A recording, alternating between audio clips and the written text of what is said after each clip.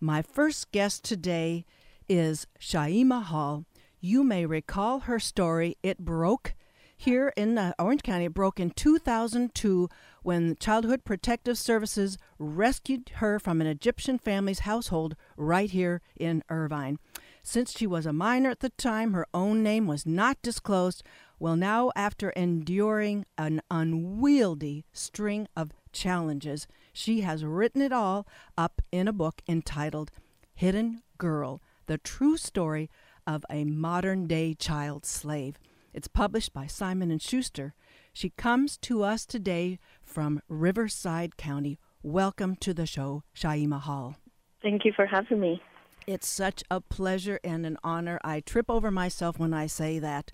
And to start, many journalists may set up your story as one with a happy ending. However, you had to work time. Oh, hello, Athena. Is she there?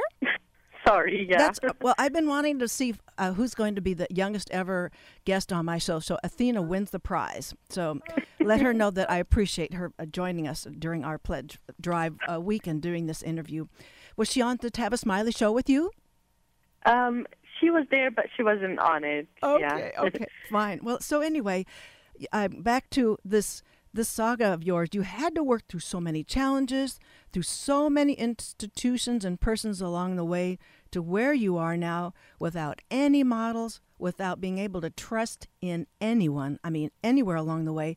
Any of these situations might have done you in completely. So I would like to explore some of those steps along the way, your biological family, your captors, the immigration, customs enforcement, or otherwise known as ICE, the California foster program, foster families, and all along the way.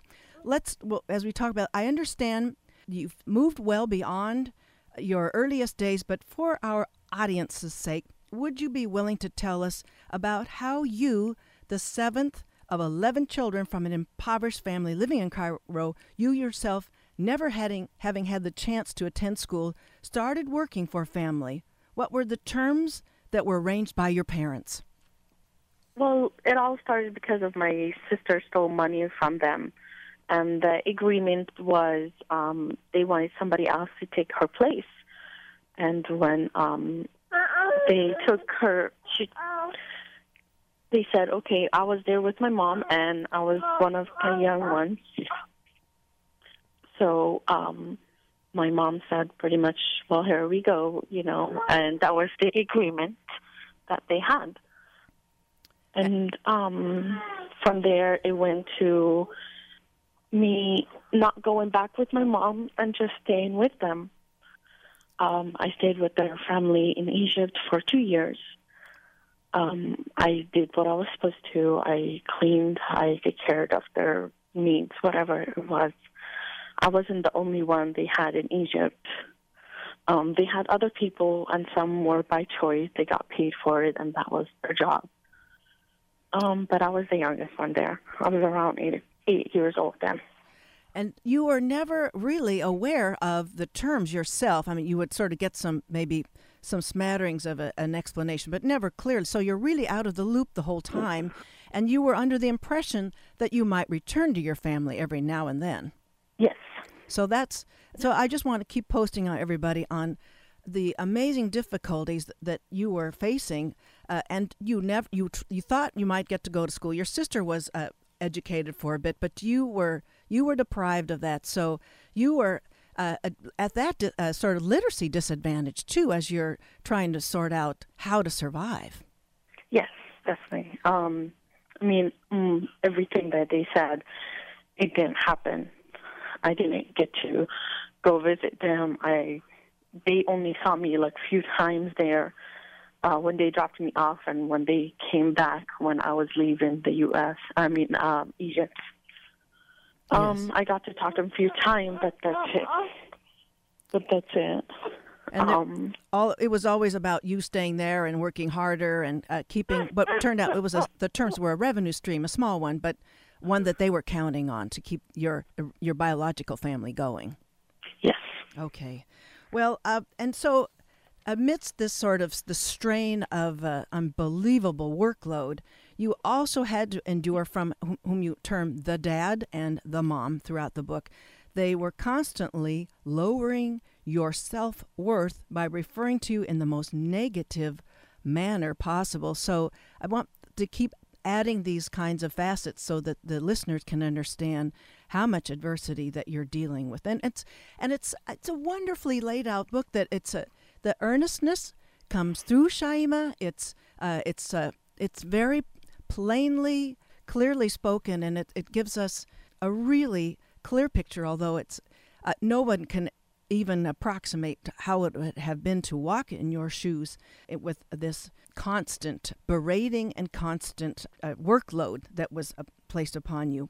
Well, although you were obviously a native speaker, as I said, I talked about earlier, that at one point you lost your fluency in that language and you had to have a translator assist you in a telephone call or two to your biological family.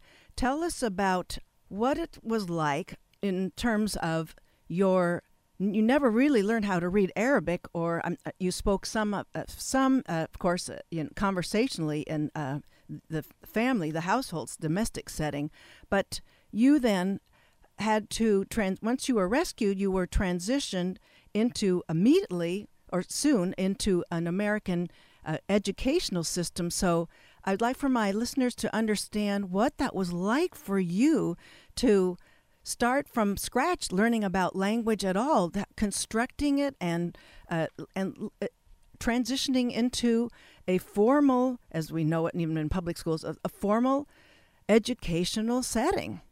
Honestly, it was really hard. I mean, I only knew a few words, and that was it.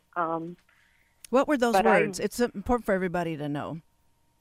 I just knew hi, a dolphin, and one other word. That's really it. Like, I didn't know much. I mean, I didn't grow up in the house where they spoke English. They all pretty much spoke Arabic too at the house. And the other words too, I guess you had to refer to those two, the mom and the dad, as your parents. That was something they made dang sure that you had that down. Yeah, and I was a stepsister. That was, the stepsister was like, so if people ask, that's who I am, so they don't get in trouble. Right, covering their tracks. Well, exactly. So during your bondage, your captors, as you said, they moved from Cairo. They left in a hurry, so that I don't know if you ever found out what they were implicated in doing in Cairo. Did you find that out? Actually, the mom got deported to Cairo, so is her kids. And Dad, I believe he is still here in the U.S.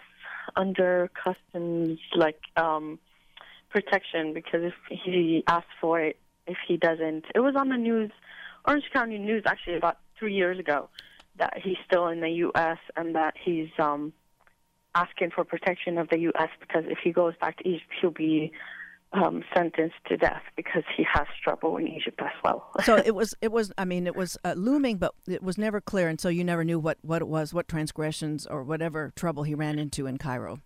Exactly, yeah. Okay, fine. Well, if you've just joined us, listeners, it's our fund drive this week till Friday. Please call 949-824-5824. Go online at kuci.org and pledge us, support us. We have gift certificates. We have tickets. We have, hello, Athena again. We have CDs. We've got vinyl. So please call the number. So for those of you who've just joined us, my guest is Shyima Hall, who's written about the saga of her enslavement and putting her life together in her recently released book entitled Hidden Girl, The True Story of a Modern-Day Child Slave, published, as I said, by Simon & Schuster. Well, what I want to do is, we've talked about some of the barriers here that you had to navigate through. Nobody gave you a manual for living by your wits. That's what's the amazing sort of thread throughout the story, Shyima. It's just amazing.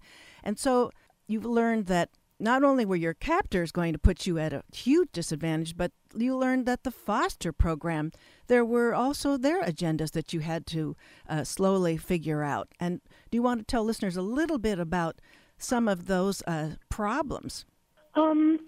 let's see, foster care system is not broken. It's the people that go into it and they only want to do it for the money. There's always the good of the ones that wants to take the kids and love them and care for them and give them everything that they never had. And there's the one that does it because they want the money that comes out of it. And that was more of my situation. I fell into the parents that really didn't care. But I was more very independent as well. Oh, that was critical. And it was 3 families that you learned of this, that you had this experience with. All 3 of them had some kind of a material angle that motivated them to participate in the foster program. Yes, that's exactly how it really was. And I took each and every family and I kind of grew with it and moved on with my life. And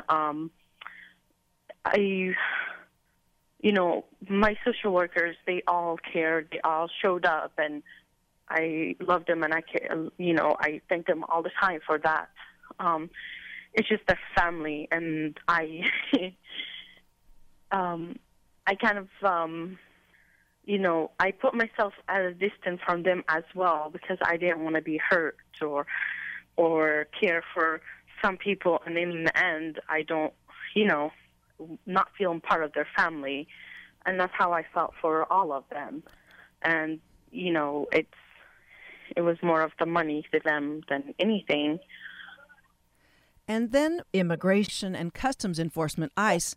Also, I found it remarkable, Shyima, when you mentioned how they first joined you, the Protective Service, 2 people, but the ICE personnel, I can't believe that they didn't have a clue how inappropriate it was for an adult male to approach you with your first questions. I mean, it just seemed to me intuitive what a bad first start for them to try to work with somebody as traumatized as you were for so many years.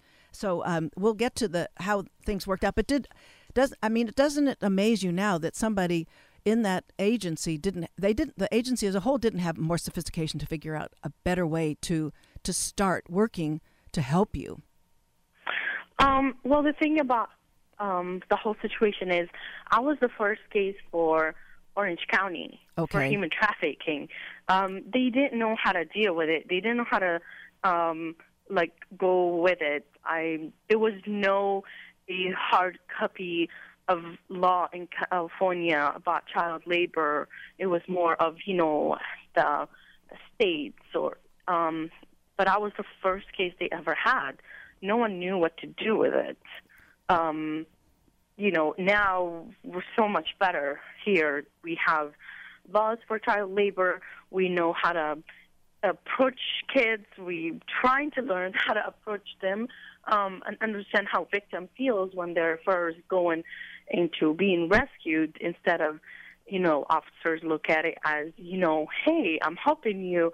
They got to see it as, hey, this person don't know what's going on, and this is probably like the worst thing to them right now.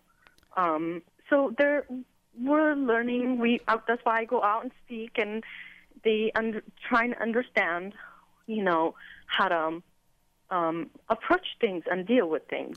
It was years later when I believe it was Paul is the personnel that they knew that they needed to come back to you and do a post-mortem, I guess we could call it, to review what steps that they took that needed improvement. So you learned later, but of course you were in a much stronger position to be able to help them out. But it just seemed to me so very strange that it didn't dawn on them, because I'm not trained in that. And when I got to that chapter, I thought, my goodness, what a bad call to send the guy over there. This poor traumatized woman. I just want to for those of you leaning closer and closer to your speakers, my guest is Shyima Hall, who's written up about her child slave bondage, it's called, in a sense, how she's put together her life together in her recently issued book, Hidden Girl, The True Story of a Modern-Day Slave.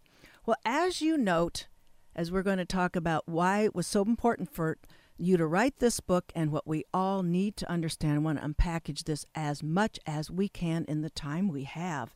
You know that only, and people, it shocks me every time I bring it up and think about it, only 2% of illegally trafficked children are rescued in the U.S. I just want to give everybody a moment to think about that. How is it even possible to have that estimate, do you think, Shyima?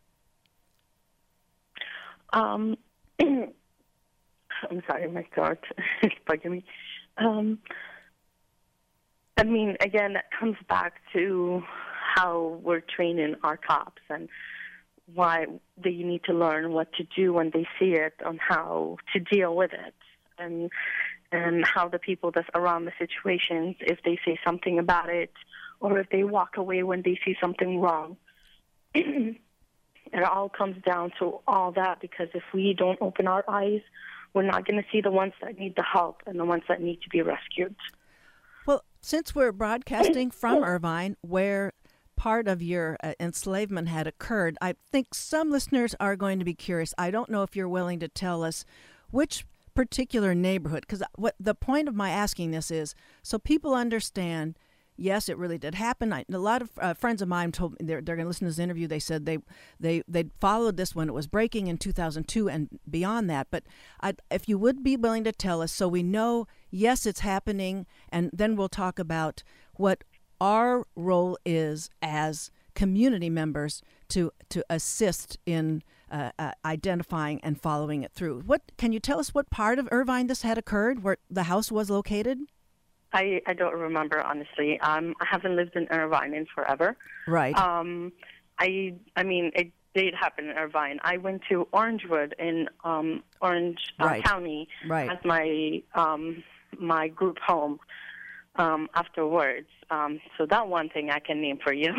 Okay, so it's then.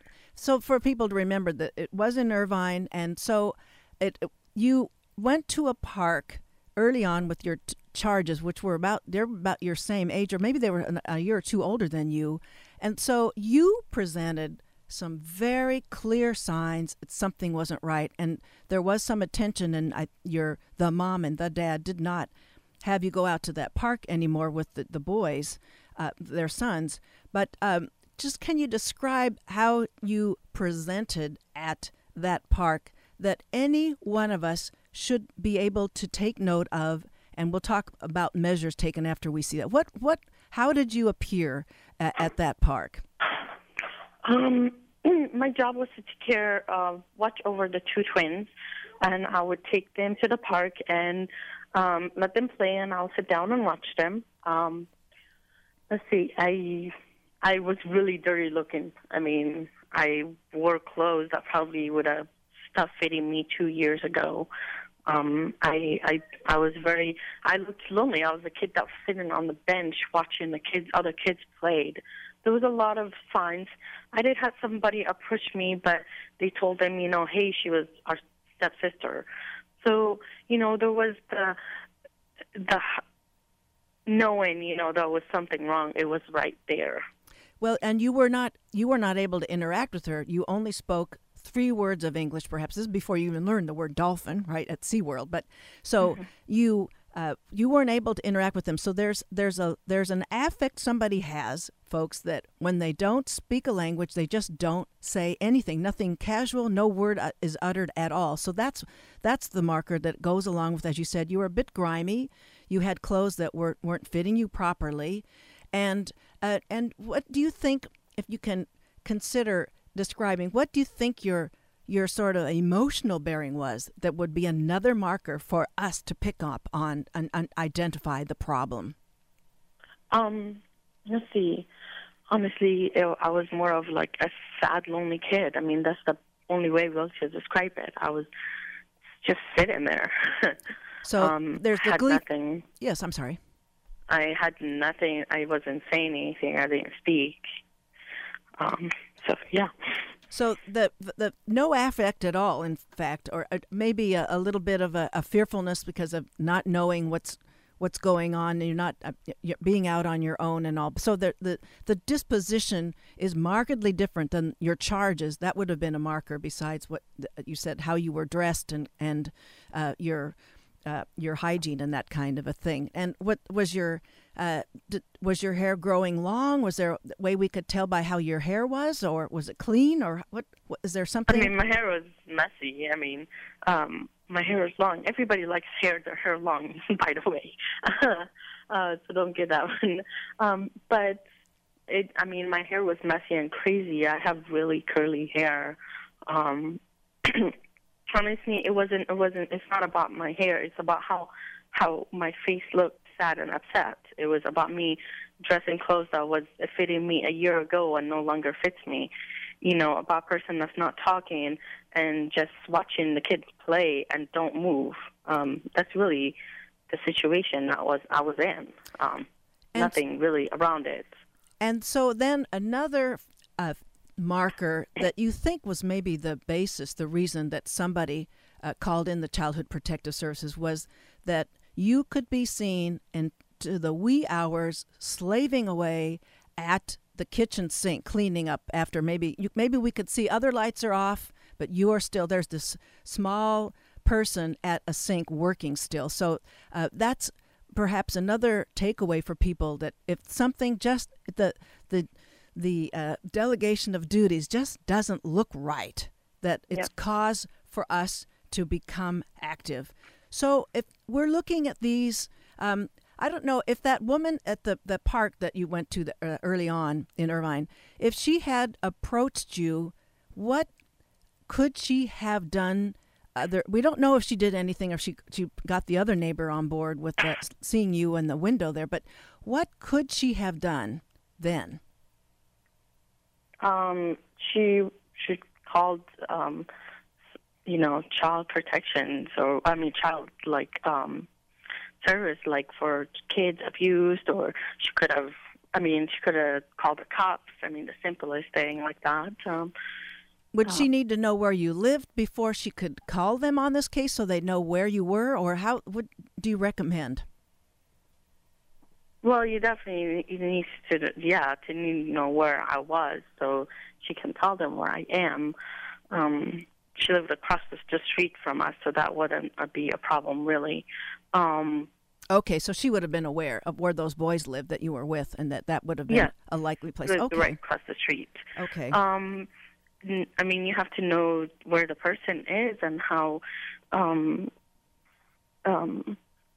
If you try to approach them, I didn't speak English. Right. If you guys go through the case where you don't see a person, maybe approach them. Maybe they speak English. Maybe they can tell you, hey, maybe they can tell you they need the help. Some people just all it needs to be asked. It's all a different situation, but you always have to. It all ends up for you to hoping by calling the cops.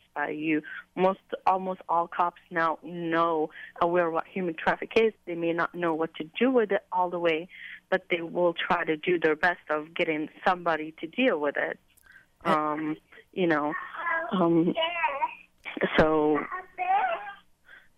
Childhood Protective Services, when they rescued you, they had worked out all kinds of scenarios that you mentioned in the book. They knew that there were lots of different ways. They had a lot of contingency plans, but they were not going to leave that first meeting without bringing you out of that household. So they'd studied that one very carefully. So they had that worked out. Well, and so this is then, folks, one of the main motivations I believe that Shyima has written this book, so that we all know our role. If it doesn't look right, we're not to look the other way. If we understand, all of us, that 2% of all enslaved children are ever rescued, that means 98%, folks, they're under our noses. And when you read Hidden Girl, you will definitely be changed for what your role is. You will understand what you need to do.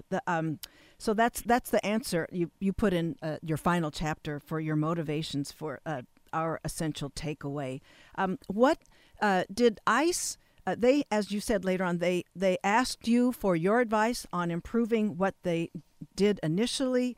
And so you said they've improved, that you've said that the protocols have also improved with most municipal law enforcement as well. I'd like to know if there is anything. I mean, there's a good deal to say. I don't want to. I want for people to feel the need to pick up your book. So I don't want to blow any of the other amazing material. But I just, for someone who has not had anything but struggle, nothing but disadvantages, that you were able to live by your wits so astutely, Shyima, is just a marvel. And this book was a remarkable read, and I'm hoping anybody listening is going to pick up their copy of Hidden Girl, as I said, published by Simon & Schuster. Is there anything that you would like to say? I mean, there are some cultural pieces that I was hoping to bring up, but I think I want for the listeners to pick up that book, because you've now become a bit estranged with Arabic culture as well as the Arabic language. You don't speak it any longer, correct? No, I really don't speak it now. I speak English, and I try to teach my daughter Spanish. Okay, wow. So, yeah. So, and you are now in Riverside and County, and you have your partner, and you have your baby Athena, and so it's. I think I would not call this a happy ending. I'd say it was triumphing over too many sinister strings of challenges. And I think it's a hard-won reprieve from that. But I think the other takeaway is that although you were able to prevail, there was so much mental and physical toll on you. The therapy you needed, the arthritic condition that you're saddled with now, life is not as sweet as it could be if you didn't have to endure those things that have imprinted on you this kind of maiming here. So I just want to close and thanking you for your time today. I hope you're managing your arthritis reasonably well, Shyima? Yes. Okay. And I want to thank you for your time.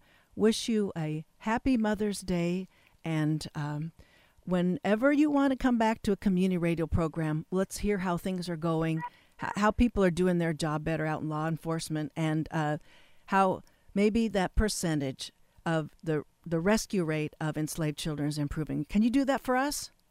Definitely. Okay. Definitely. Thank you very much, and happy Mother's Day to everybody. I'm very happy being a mother. I love it. I just want everybody to understand, once we all try to open our eyes a little bit, we can all save somebody, just like somebody picked up the phone and saved my life forever. And that's why I am who I am now.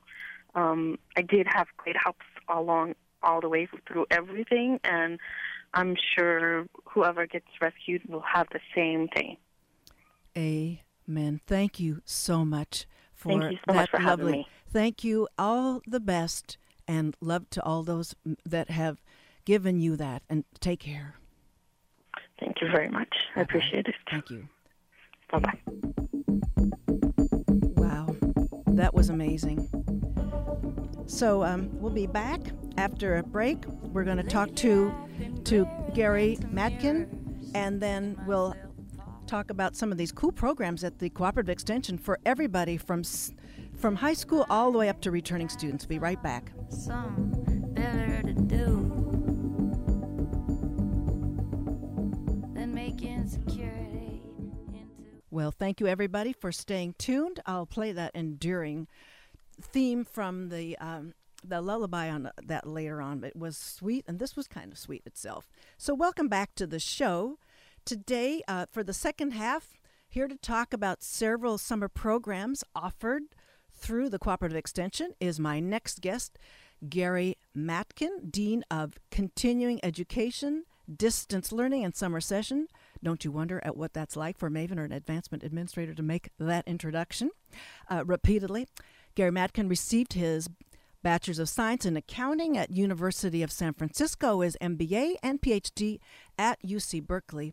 And after extensive corporate and higher educational administrative experience on other campuses, Dean Matkin joined UCI in the year 2000. He previously appeared on KUCI's Countdown, and recently, back from Slovenia, he comes to us today from our fair campus. Welcome to Ask a Leader, Dean Matkin. Thank you, Claudia. Thanks for the introduction. Absolutely. And by the way, that's a considerable distance recruiting students from the Balkans to attend UCI's extension courses, don't you think? It is, but it's not unusual. We have students from all over the world attending our program. In fact, about 8,000 students per year come to us from other countries. That's just the extension program? Or Just do you mean the extension program. Wow. and summer session. Wow. By the way, let me correct you. What you mentioned, extension is offering summer courses. Of course, summer session offers courses. Summer session. Summer too. Okay. All right. All the above there. Well, today we have a host of upward of 4 different programs to cover, and we'll talk about how they were created, the purpose, and who's eligible for each one of them. So we'll go from the program with the youngest target group onto the older. And so we'll start with the pre-collegiate summer program for high-achieving students, the High School Scholars Program. Can you tell us about that? We're very excited about this program. It started a couple of years ago, and now we think this year it will double. We had, I think, about 100 students last year, and we expect it to more than double this year. It's really targeted at local high school students who are sent to us through their counselors as being ready for university work. We have a number of courses that we highlight for them from our summer session offering that we think will advance them both in their high school career and, of course, count toward their honors courses when they apply to colleges. So it's a way of getting students, local students, involved in real university work during maybe the last 2 summers of their high school career, and getting them ready to come to UCI. And this program is the deadline for signing up. That's coming up. It's May 17th. Well, there's time, folks. It's May 17th, and the program, that's, as you say, it's 6. This is 6 weeks. This one. Yes. Well, we have 2 5-week sessions, so. Okay. They can enroll in either one. I think we have a concentration for the second session. And so when you say high achieving high school students, who do you have in mind? Well, how high? Basically, we expect people. Obviously, the high school students who come into a University of California Irvine course have to have the ability to do well in those courses. We obviously want students who have proven in their high school careers and to their high school counselors' satisfaction that they can do university-level work. And we've been very successful, by the way, through that process. The counselors have given us very good students.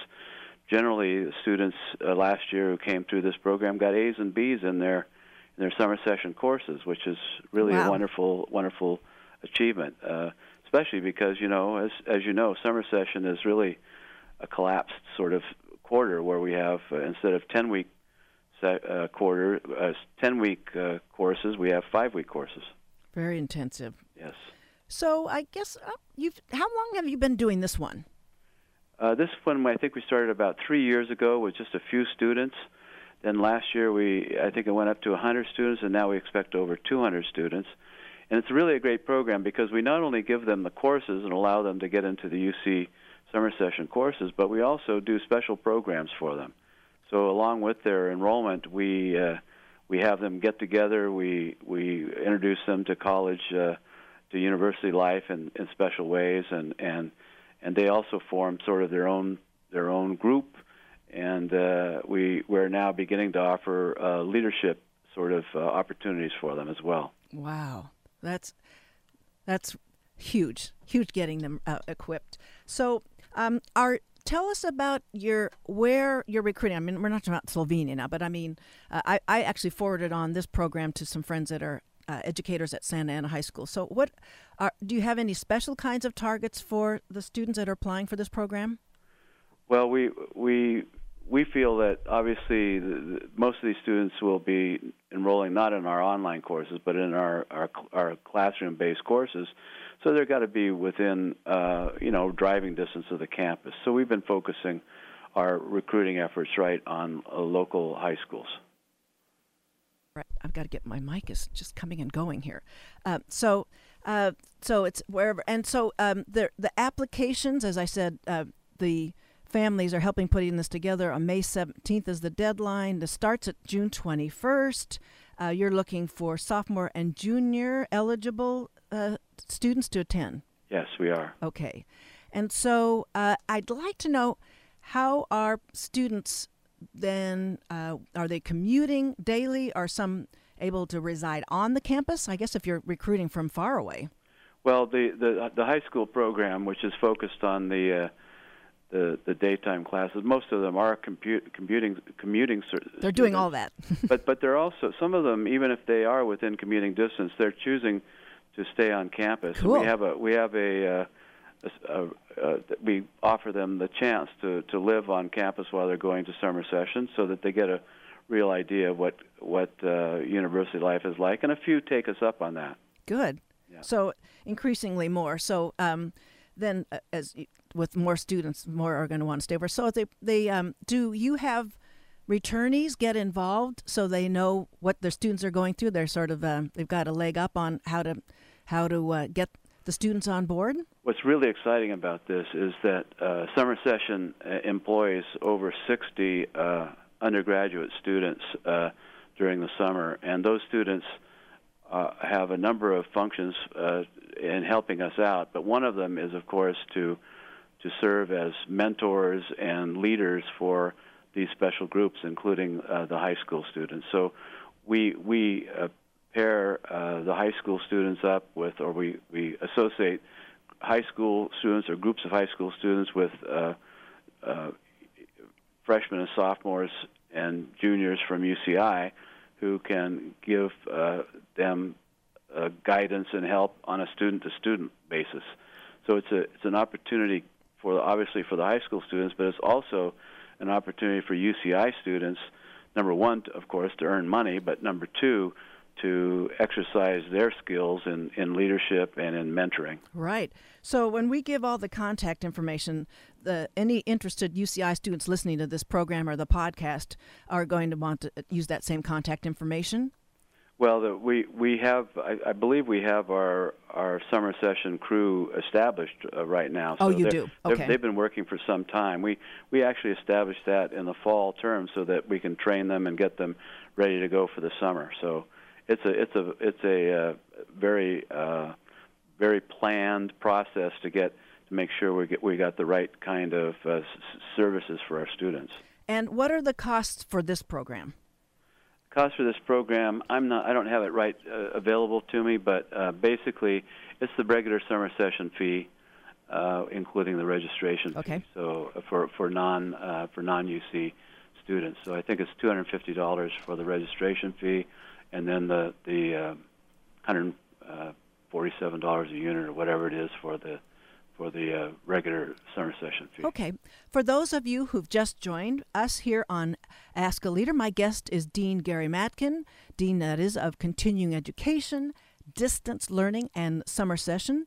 And it's also our fund drive. I just want to make sure everybody has that number handy. I've got folks that can take your calls at 949 UCI KUCI. That's 949-824-5824, or go on the web at kuci.org and pledge. We're starting at $35 and we're going up from there.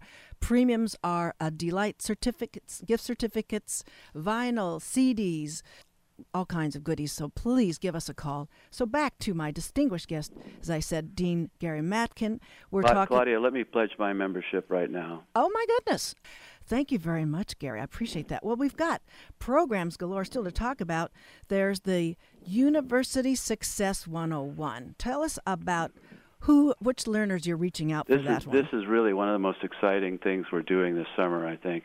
We have, we have 3 courses that we're offering for free for summer session. These are credit courses. They're designed to help students be successful in college, and they're really designed for anybody, but they really were originally designed for students who are either entering or in their first years at UC. Okay. We have 3 courses now. One is Pharmacology Science 42, which is titled, curiously, Life 101, and it really talks about is really a very general course on how to introduce management skills into your life, and particularly the life of a student.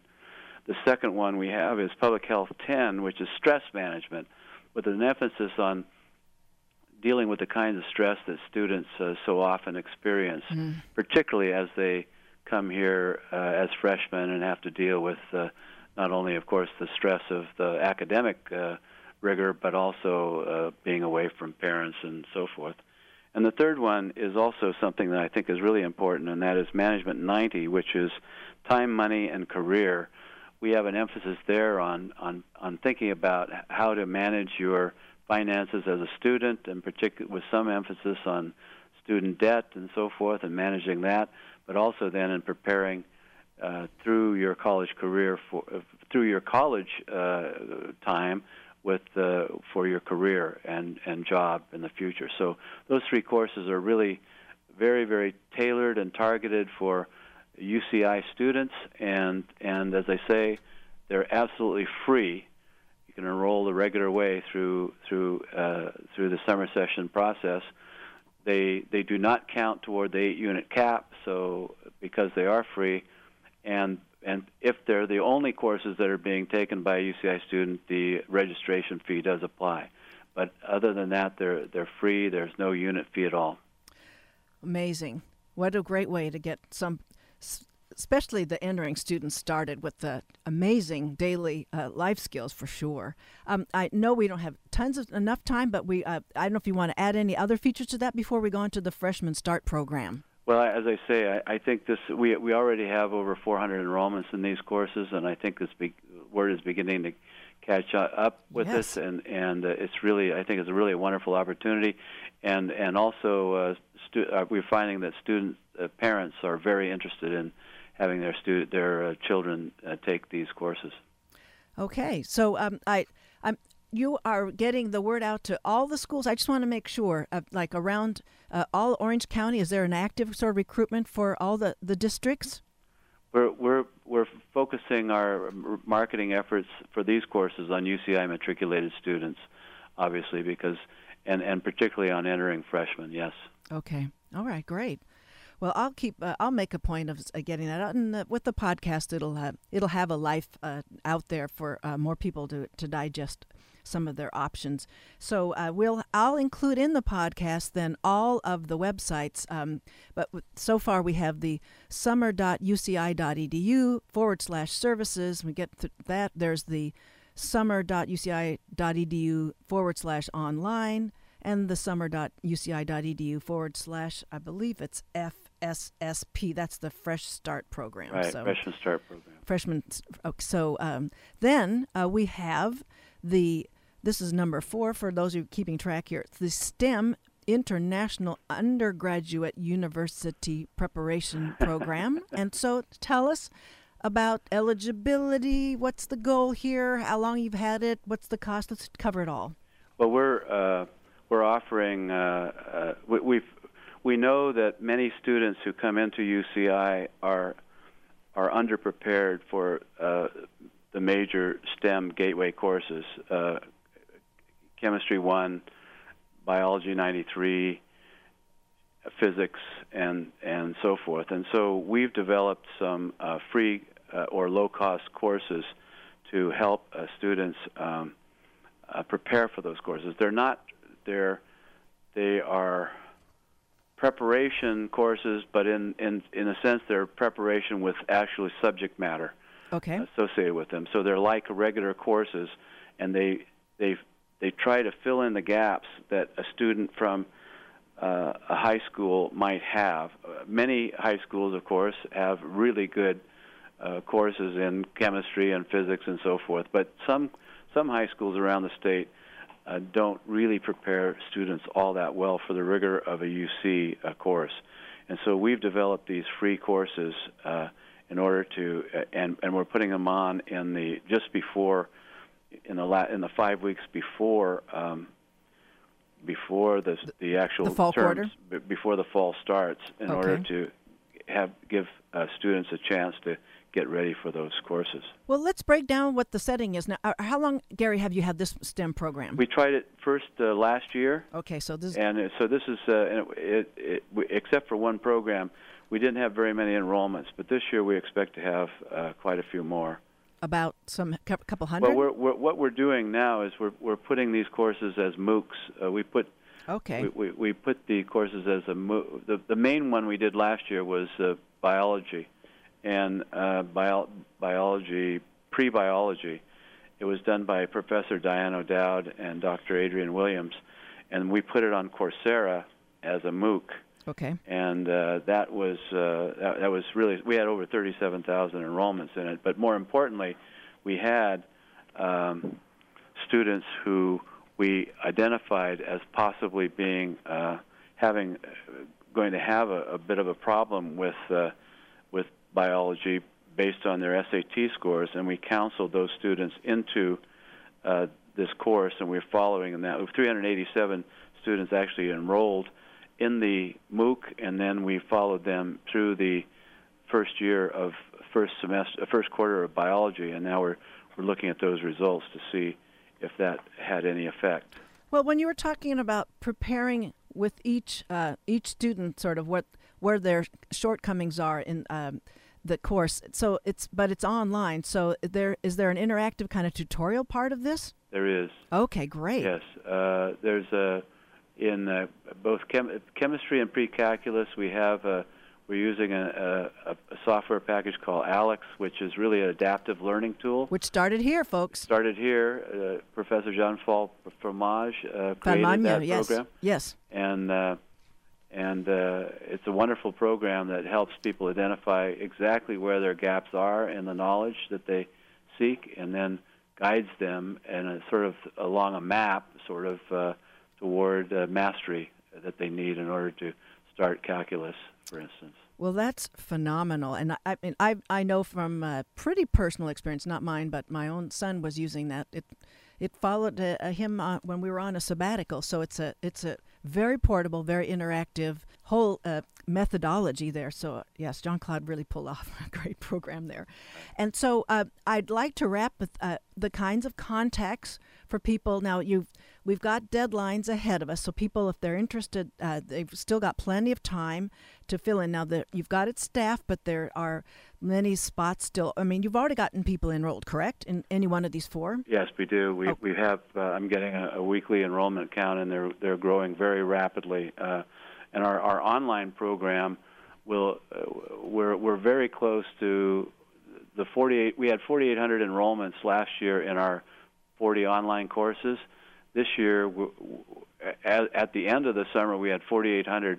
This year, we're already at 4,200, and obviously, summer is still yet to start by a number of weeks. So, we're very encouraged about our online courses, and those courses are filling up. So, I would advise your listeners, if they're interested in an online course, that they ought to look at the schedule and enroll right away, because in some cases we can offer further sections, but in some cases we can't. Okay, so the websites all start with the summer.uci.edu, and then each one of them, there's /online or /name the initials for the program, as I said, for like FSSP or the /preparation for the STEM program. And let's see, the other ones. Also, you can on the summer session site, you can click on online and look at the online courses. Excellent. And then the easiest way is just to dial 949-824-7649. I've given another number for the pledge drive, but I will repeat for the summer session and other cooperative extension courses and all included. please, you can get a hold of the staff at 949-824-7649. Well, I need to wrap this, and I want to thank Dean Gary Matkin with the Continuing Education, Distance Learning, and Summer Session here on Ask a Leader. Thanks for being on the show today. It's a pleasure. Thank you for having me. Good luck, and thanks for serving so many in need with some of these basic and not so basic kinds of programs. It's really exciting for us. We're glad to do it. Okay, thanks again. Bye-bye. Here, well, that's all the time we have on Ask a Leader. I just want to let you know, next week's program, I'm having on a pedigreed yoga master extraordinaire, Iris Zinbergs. He'll return us to what I would call the essential qualities of yoga. Then in the second half, we'll hear from Michelle Burm.